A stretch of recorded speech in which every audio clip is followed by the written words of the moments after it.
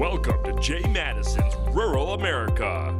It's a journey through the stories impacting rural economies and country lifestyles. Jay Matteson's Rural America is also a production of Jefferson County Economic Development. Now here's Jay. And here we are on this fine morning. Hope all of you have had a good week and been enjoying the weather wherever you might be listening from. Of course, good old Ron Robbins is still down at the Southern Agricultural Command Center in 80-degree weather. Good morning, Mr. Robbins. Hey, good morning, Jay. You guys survived 30 below zero wind chills over the weekend. My team back at the farm did an awesome job, and I'm just kind of laying low here and enjoying some sunshine. So we're going to be planting corn, starting planting our crop of corn down here over the weekend, and so we got a little bit of that preseason jitters going on, but really looking forward to making that happen here. So, well, we're excited. Welcome. We're excited for you, Ron, to be actually out planting something this time of year, something we're not used to here in Northern New York. And, Ron, we've got sitting at the desk with us the one, the only, the morning radio diva, historic diva, the one and only Al Walts. How you doing, Al? Well, I survived COVID. Yes, you did. Yeah, actually, I forgot to tell our listeners that you were down with COVID. Yeah. So. Oh, jeez, I don't wish that on anybody. Yeah. You don't look any worse than you already did. Well, I guess that's all right. What exactly do you mean? Oh, I love you, Al. I love you. Well, anyways, welcome. I want to be with Ron. Well, welcome to the show, guys. Glad to have you both here. We have a very distinguished guest with us this morning. He is the chairman of the House of Representatives Agriculture Committee, and he hails from the 15th District down there in Pennsylvania, which is a great place, almost as good as Northern New York. Close. I don't know if their cheese is as good as ours, though. No way. We'll find out in a second. I'm sure he's going to let us know. But, you know, one thing before we get to the agricultural introduction of our guest, I also found out that Chairman Glenn G.T. Thompson is a Eagle Scout. Wow. Yeah, Eagle Scout. And he's been involved in scouting for 30 plus years. He is a recipient of the National Distinguished Eagle Scout Award, which he received in 2012. And there's only been 2,000 of those presented since 1969. So pretty cool. Now, Chairman, Al is a former Cub Scout, right? I was Cub Scout, Boy Scout, Star Scout. Oh, that's right. You made it to Star Scout. I was never a scout, but my son is an Eagle Scout, and I was a scout leader for many, many years, and went through Wood Badge. I'm a Beaver. Beavers rule. And I'm waiting to hear his response to see if he went through Wood Badge. So welcome to the show, Chairman Thompson. How you doing, sir? Jay, I'm doing great. What a pleasure to join you and Ron and Al. God bless you. A little jealous of Ron. Ron, whatever you do, bring back some of that sunshine. Please. yes, I will, Chairman. Yeah, we could use it here. And by the way, Jay, all I can say is Bob Whites are just limbs and branches. No.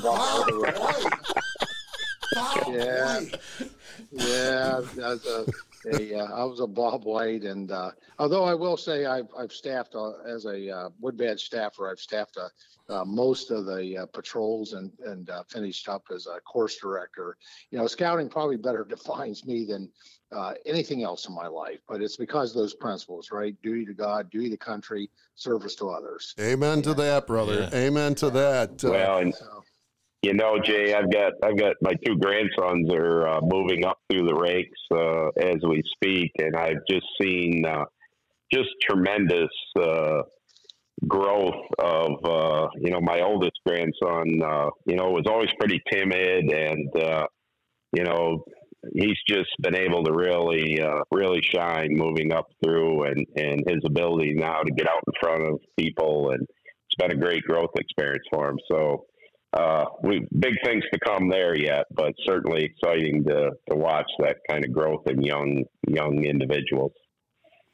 Yeah, it absolutely is. And when I saw that you were a boy, an Eagle Scout and a Scout leader, Chairman Thompson, I had to make note of that because it is one of the best leadership and character development programs across the world, not just here in the United States. So thank you for being involved and supporting it. Scouting is still a force for good. And in fact, I believe that boys and girls both need scouting more today than perhaps ever, even back in 1911, just because of all the things that they faced. And I've been involved in scouting. The numbers were a little flip for you. I've been involved 52 years. Oh, wow. To think how long I've been starting at age 11. So you do the math. And we raised 3 Eagle Scouts. My wife and I raised 3 Eagle Scouts, but probably one of the proudest moments we had this week was when we got a call from our 10-year-old grandson that he earned his Weeblo award. Oh, nice. So cool. Nice, nice. Awesome. Well, I actually get to go to a Eagle Scout border review tonight. So, cool. So I'm excited. I love going to those. Love going to them.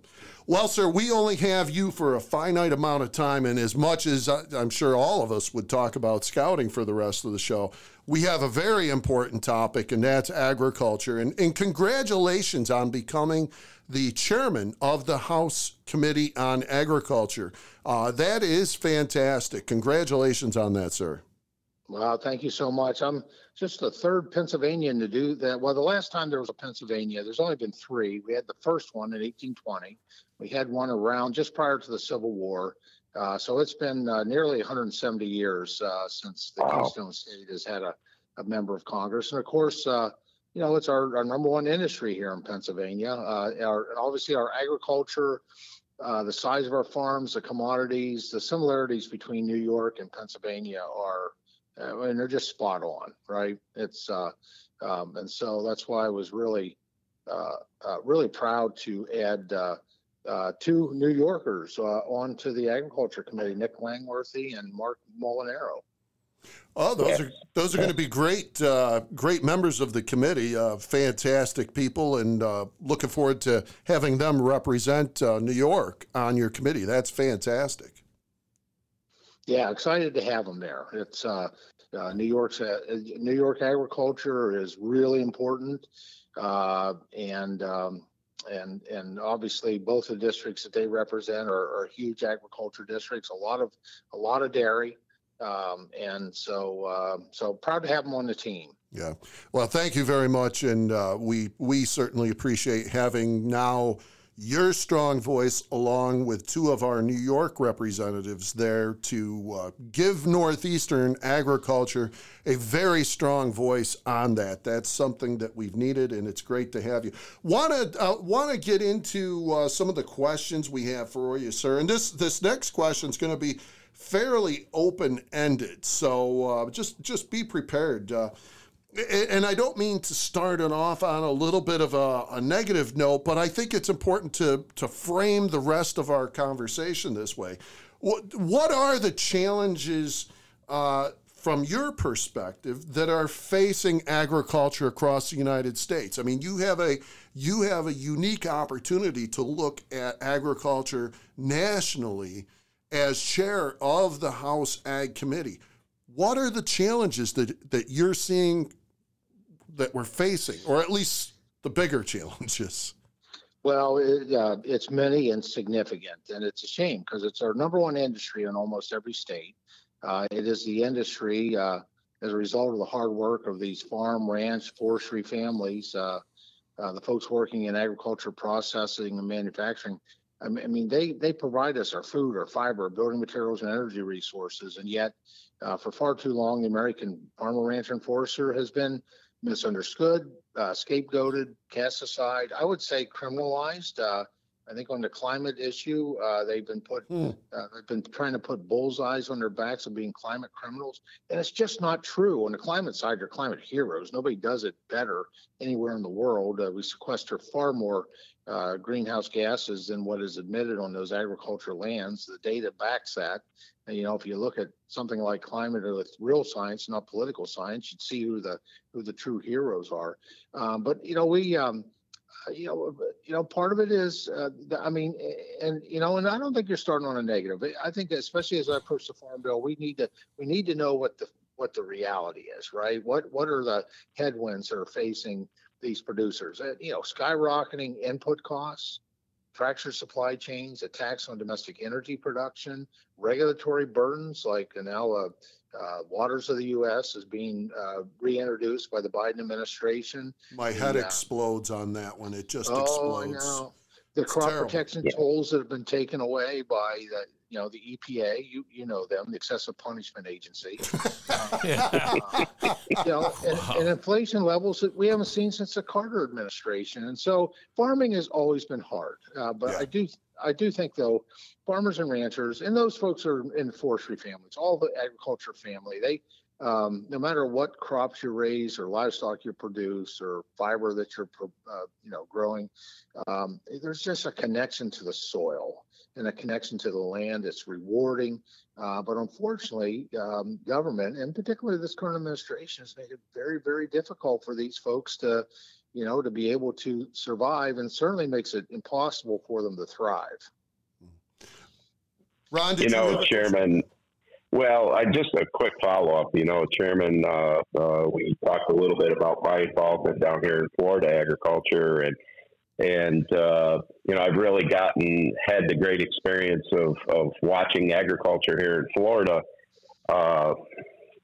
evolve and meet a lot of challenges. You've seen the citrus industry here decline tremendously, lowest crop this year in history, 18 million boxes. That's a serious decline. We're seeing massive amounts of prime farmland and ranch land here in Florida be not only bought up by development, but bought up to place solar panels on it.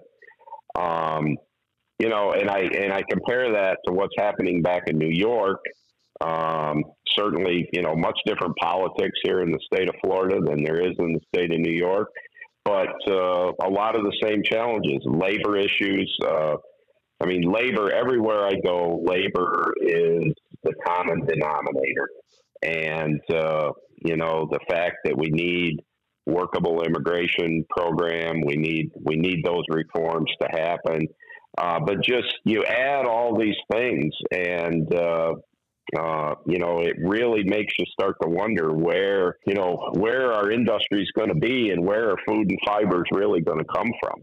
Exactly.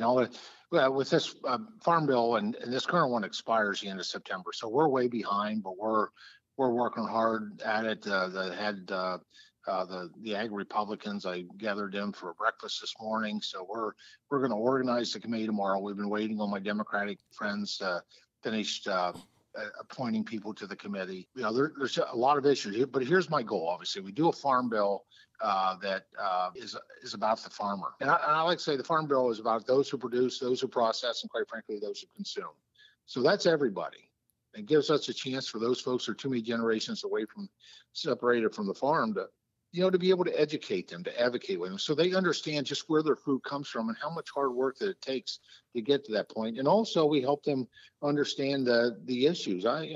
People are amazed when I talk about ag workforce. They think that obviously there's no problems with that, but we know that every year that we lose farms, because we can't get the reliable workforce, and so an ag labor shortage paired with an aging farm population. And I would throw in there another factor that's just the available pool of workers. My grandparents, their generation, I think, had 13 kids, something like that. My dad, it was like 6 or 7. We had 3 in my generation, and millennials and Gen Zers today are delaying getting married and starting families. So that starts us out with a smaller pool. And it really hurts most is on jobs that are special jobs, but they're hard jobs, right? All kinds of weather. If you got livestock, it's 7 days a week. There are no days off. And, and that's agriculture. And quite frankly, if we don't have a reliable workforce, we have food insecurity. And you have food insecurity, you will have national insecurity. That kind of leads me right into my next question, Mr. Chairman. Talk about the Farm Bill and engagement in the new Farm Bill. And I go back, I think my first Farm Bill I was involved in as a Farm Bureau member was 1985. That was that were tough times in agriculture. And, everybody even today talks about the 85 Farm Bill. We still have some policies in place that today that were created in the 85 Farm Bill. But one of my observations really has been that, for many years, Farm Bill years, here we are this year with a new Congress, you're getting geared up to debate a Farm Bill. For many years, the level of excitement and engagement around a Farm Bill was just monumental. It was tremendous. You had the commodity organizations, you had the rank and file farmers, you had the agribusiness folks, the processing groups. Everybody was involved, and everybody was sending their message to their representatives, and lobbying was pretty commonplace to make sure your message was heard. It just seems to me that the last couple Farm Bills have become somewhat lackluster, in my opinion. They've, maybe lost their shine. I know direct subsidies are something that, has gone away, and there's been more of a focus towards conservation and risk management programs. But my question, I guess, is you talk about engaging the industry. How do you plan to go about doing that? How do we bring some shine back to the Farm Bill debate and put it front and center? Well, I think that, the leadership skill that we don't always talk about, in fact, we fail to talk about as often as what we should at this point, is storytelling.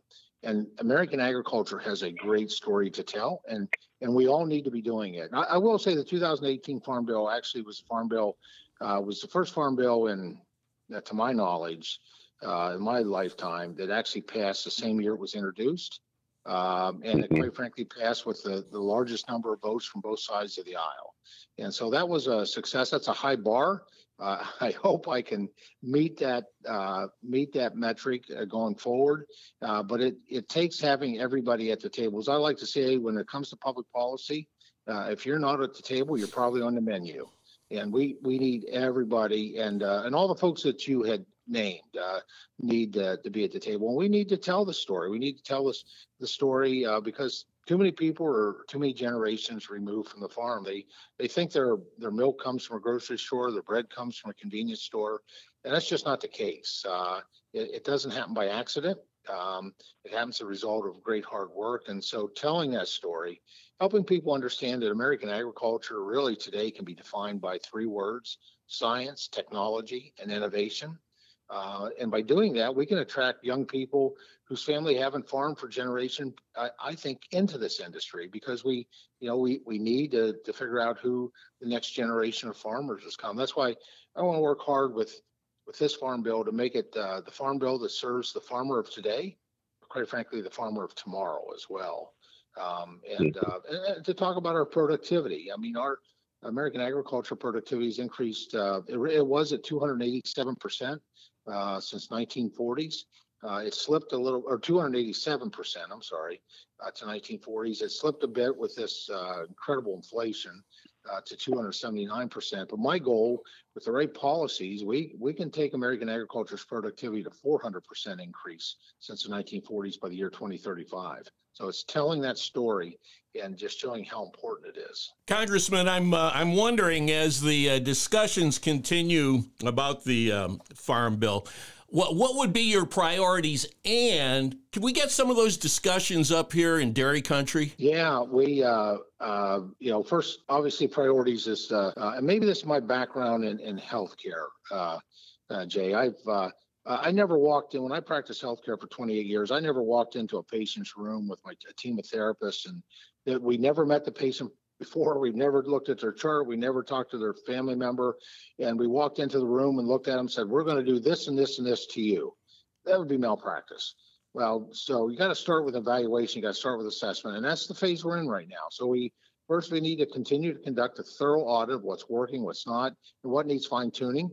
Now we can walk and I assure you we can walk and chew gum at the same time. So we're also going to expect to see a robust oversight of some of the reckless spending and the Biden administration's crippling regulatory agenda. And this will be a farm bill that puts producers first and with the focus to revitalize rural America, or as I like to say, restore a robust rural America. So we need to tackle things like energy costs, the politicization of pesticides, crop protection tools, and a watchful eye on excessive regulations. And regulations is just long for tax. There's synonyms. And that's just the beginning. So we're looking at the safety net. Need to make sure that see if there's ways to mitigate costly ad hoc assistance that we've had to do because of disaster spending. And my farm bill priorities really are dictated by what I'm hearing on the ground from the hardworking men and women of agriculture. And as I mentioned, I'm really excited about having both Nick Langworthy, New York 23, and Mark Molinaro, New York 19, coming on the committee now, with New York being a great agriculture state and a great dairy state, the home of Philadelphia cream cheese. Hey, amen. Just an hour from our location. There you go. I'm a big fan, and I think a lot of people are surprised to hear that Philadelphia cream cheese is in New York. Yep. So it's good to get to tell that story. And we are going to take the Farm Bill listening sessions on the road. We started out in Pennsylvania at the 107th Pennsylvania Farm Show on Friday, January 13th. We turned that into a lucky day. Had a great turnout, hundreds of people in attendance, bipartisan members there. Next week, we're going to be kicking off an official Farm Bill listening session tour at the World Ag Expo in California. That's going to be at 10 a.m. Pacific Standard Time on Tuesday, February 14th. And I am absolutely determined to make it up to the Empire State for an event in the coming months. I don't know what form or fashion, but I will be there, and we will be taking the opportunity, working with both Congressman Langworthy and Molinaro to hear firsthand from the producers, processors, key stakeholders of what I used to call rural America. I call it essential America today, because all the things that we provide is essential to the lives of every American family.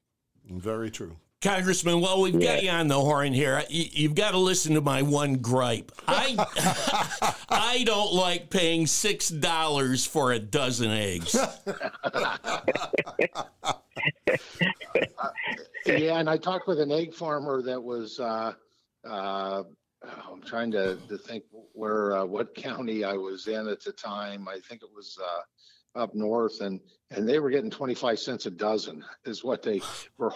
What the wholesaler was buying them for. There's and I know the diesel fuel and transportation costs, and part of it probably of that is regulations. And again, I believe regulations are a tax. Probably there is some that may be necessary, and some that absolutely is just abusive and does nothing but add on to the cost to the American consumer. Ron, did you have something? Yeah. Well, Chairman, to move along here, we talked about dairy in the Northeast, and certainly we have a lot of specialty crops in both Pennsylvania and New York and all across the Northeast as well. But to talk, as we come into these farm bill debates and we talk about dairy, one of my, I guess, to follow Al, one of my gripes is, it seems like we've done a really great job in the last few years of really dividing the dairy industry and parsing it into size categories, and the programs that have come along, like dairy margin coverage, a risk management opportunity for dairy farmers is, that tier 1 coverage level being at 5 million pounds, very low, certainly favoring, small family farms. But how do you foresee any changes in that going forward in those tier one coverage levels? We have other issues like federal milk marketing regulations, some changes in the class one mover being proposed. How does that fit in the farm bill? But, can we somehow or another get back to looking at the dairy industry as a whole and recognizing that it takes all sizes, small, medium, large, to make this industry what it is here in the Northeast? Absolutely. This is something that's near and dear to me as someone who's led on dairy, been kind of a dairy leader in Congress. I was really pleased with the feedback I've got, especially during COVID, the dairy margin coverage. But, just know, Ron, I don't discriminate based on the size of the dairy farms. I like a diversity of dairy farms. Well, one of the reasons I was really excited about Mark and Nick coming on board is I think their dairy farms are about the average size of mine, and they mostly qualifies as small. But we can't afford to lose, and that's the ones that are most at risk. Those are the ones we tend to lose more frequently with the loss of herds and dairy families. And I like small farms. I like more farms because that spreads risk across more farms in this day and age. And so we're going to take a look at our options. That's part of the audit process. That's part of the listening sessions, the hearings we're going to do here in Washington, and quite frankly, those that we'll take on the road. I'm looking forward to this discussion up in the Empire State at some point. Dairy is a top priority for me, and generally, I think while the DMC program is working fairly well, a good, honest discussion really looks at what's not working and how could we make it better. And evaluating things like, and you've named it, like the tier one levels, the cost formula, and eligible production to see where we can afford to make improvements. So those are all things that are on the table that we need to take a look at. Some of that may be Farm Bill worthy of some remedies or solutions if need be. Some of it might be just pointing USDA in the right direction within the authorities that they have as well, that they could help to fix these things. Ron, did you also had a question on specialty crops, if I remember correctly, that you wanted? Yeah. So following up on that, Mr. Chairman, we do have that diversity in New York and Pennsylvania. I mean, it's always great to travel into Pennsylvania and see the farmers markets, the vegetable markets, the vegetable auctions that go on there. We have a dynamic industry in New York as well. There's some programs there, like the Whole Farm Revenue Program, the NAP program. I was state director for FSA for several years under Bush 43 in New York, and I still talk to state committee members today, and they talk about the NAP program and how it is so cumbersome, and yet, some of these specialty crop producers depend on it. Is there an opportunity to, like you said in dairy, to really focus in on some of these? I know, the big commodity crops get a lot of attention, but, there's an awful lot of farmers in the Northeast that depend that are specialty crop producers that depend on these programs.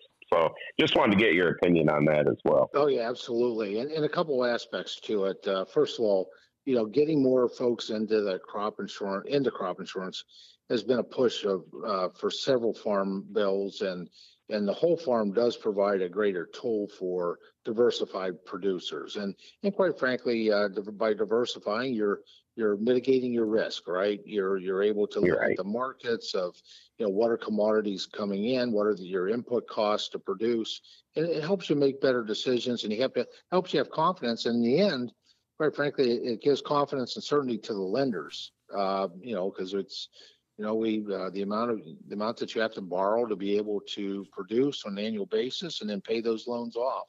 The main complaint I hear, and it's what you reflected on, is about the complication of the program for both the insured and the agents writing the policy. So, there's a widespread disease when it comes to government. It's called bureaucracy, and complexity. Let me use a better word, complexity. And so one of the things I dedicate myself to, whatever we do, is that we try to reduce complexity with this. We streamline all the processes where appropriate. I mean, our farmers do not have especially our small farmers, medium-sized farmers, they do not have the resources to be able to, they're so busy working each and every day on the farm that, this extra compliance issue of filling out forms and applications is really difficult. So we want to make it, obviously I'm looking to everything we do to try to reduce complexity, streamline the process where appropriate, and make it more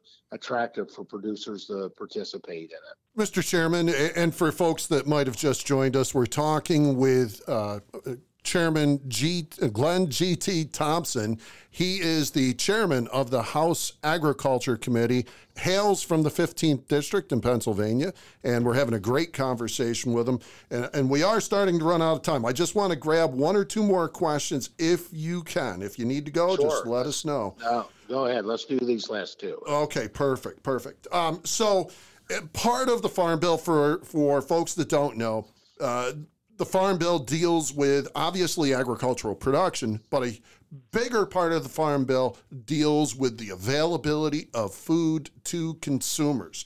And that nutrition title, which is the biggest part of the Farm Bill, how do you plan to work with both Democrats and Republicans to ensure that the nutrition program needs are met and that it doesn't become what we see way too often, just a big partisan issue with all kinds of fighting from both sides?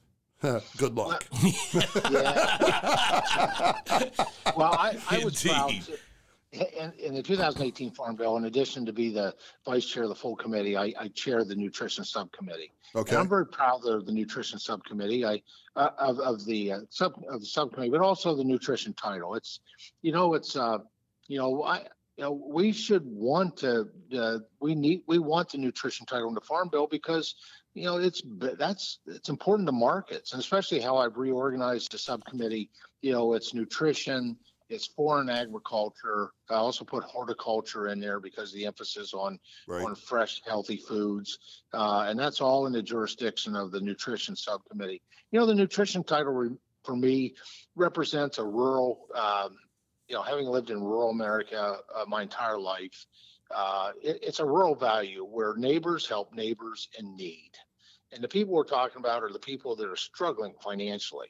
And it's usually short term. I mean, even scripture says that the poor will always be among us. We just don't want them to stay poor for real long. Right. And that's what the nutrition title does. Most people don't know this, but we provide not just nutrition assistance for folks who are actually struggling financially, their families, but we provide SNAP employment and education, or career and technical education support.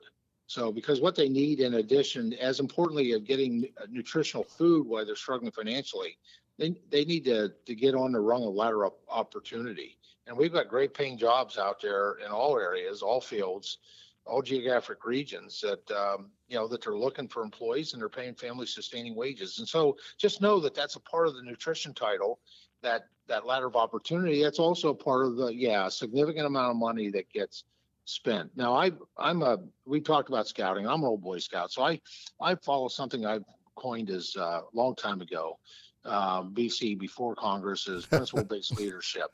And so I laid out, there's 4 principles that guide me when it comes to nutrition policy, and each one and in each will be based on our assessment of the title. So the first is to serve recipients with innovation and flexibility, incorporating that actually science, technology, innovation into every one of the subcommittee jurisdiction. But on the nutrition, we want to serve recipients with innovation and flexibility. This is year 2023.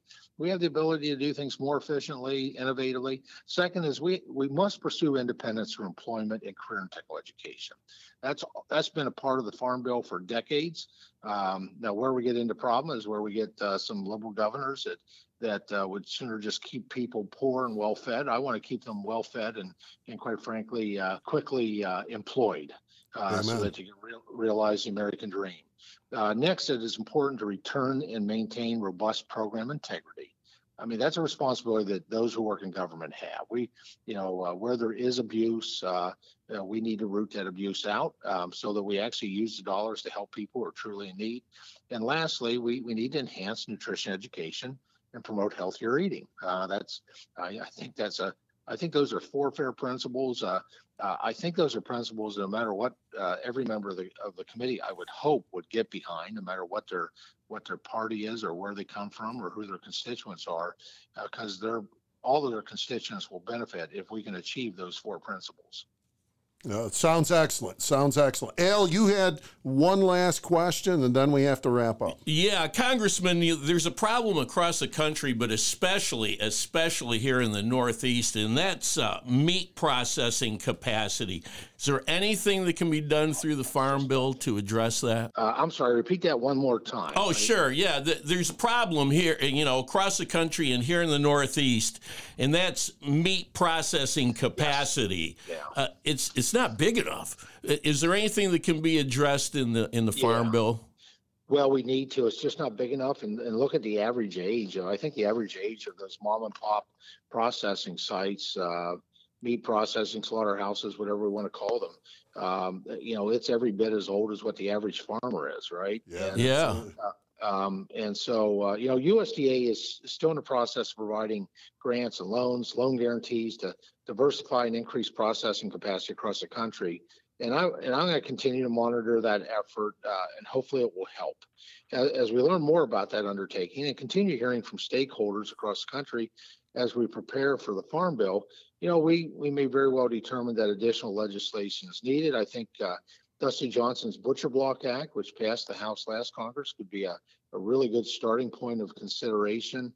And then I think that, where we look to our land grant universities, I'm really proud to, Penn State has created a butchering program, to train, to educate folks on that. Includes, they have the meat lab there at Penn State. I think I would encourage our land grants to step into that space. And I think you are in Jefferson County. Yes. Yep. Well, I have a Jefferson County in my district. It happens to be where Punxsutawney Phil lives. But a program and some of the community-directed funding that I was able to do there, and we need to be creative and innovative, right? So one of my projects I helped to financially support was for the local vocational and technical school to build and add on a butchering program, both for high school students, and also they can do a separate track for adults. Just more ways to equip people with those skills. And so those are the kinds of things that we need to be very innovative, because that workforce issue, you can't have production without processing. Right. And you'll have no processing if we lose production. So we have to look at both sides of that coin. Exactly. It's a huge issue, and we've done direct grants to 3 of our custom processors here in Jefferson County over the past year from my office, Jefferson County Economic Development, to help them grow their processing capacity. So we're looking for. And thank you for doing that. I am so impressed with an economic development organization that recognizes what their number one industry is and has farmers and ranchers, processors at the table. $1.7 billion worth of economic impact. You better be paying attention to it. That's the bottom line. So, Chairman, it has been fantastic speaking to you. We appreciate you taking your time. I'm sure you're getting pulled in a lot of different directions right now. We really appreciate your time joining Ron and Al and I here on Jay Matteson's Rural America. Thank you very much, sir. My pleasure. You all take care. God bless, and thanks for the opportunity to join you. Absolutely. Ron, Al, you folks have a great one. And you, Jay. Good job. And we didn't get too hard on the congressman. We went easy. So he's one of the good guys. Great interview. Really appreciate it. All right, folks, that's a wrap. You all have a fantastic week, and make sure you tune in next time right here on Jay Matteson's Rural America. For tuning in to Jay Matteson's Rural America.